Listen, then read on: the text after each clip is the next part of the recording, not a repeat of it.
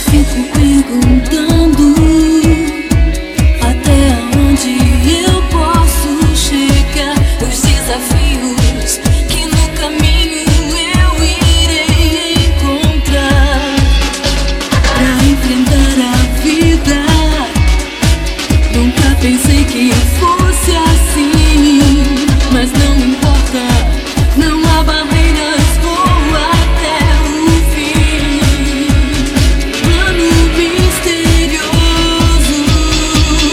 agarro o sonho e vou, eu vou procurar.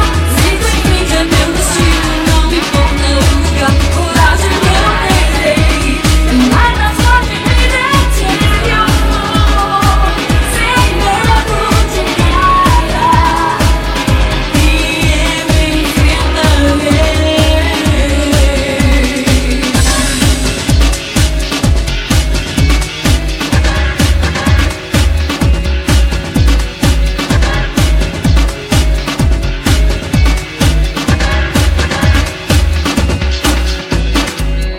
Fico perguntando até onde eu posso chegar. Os desafios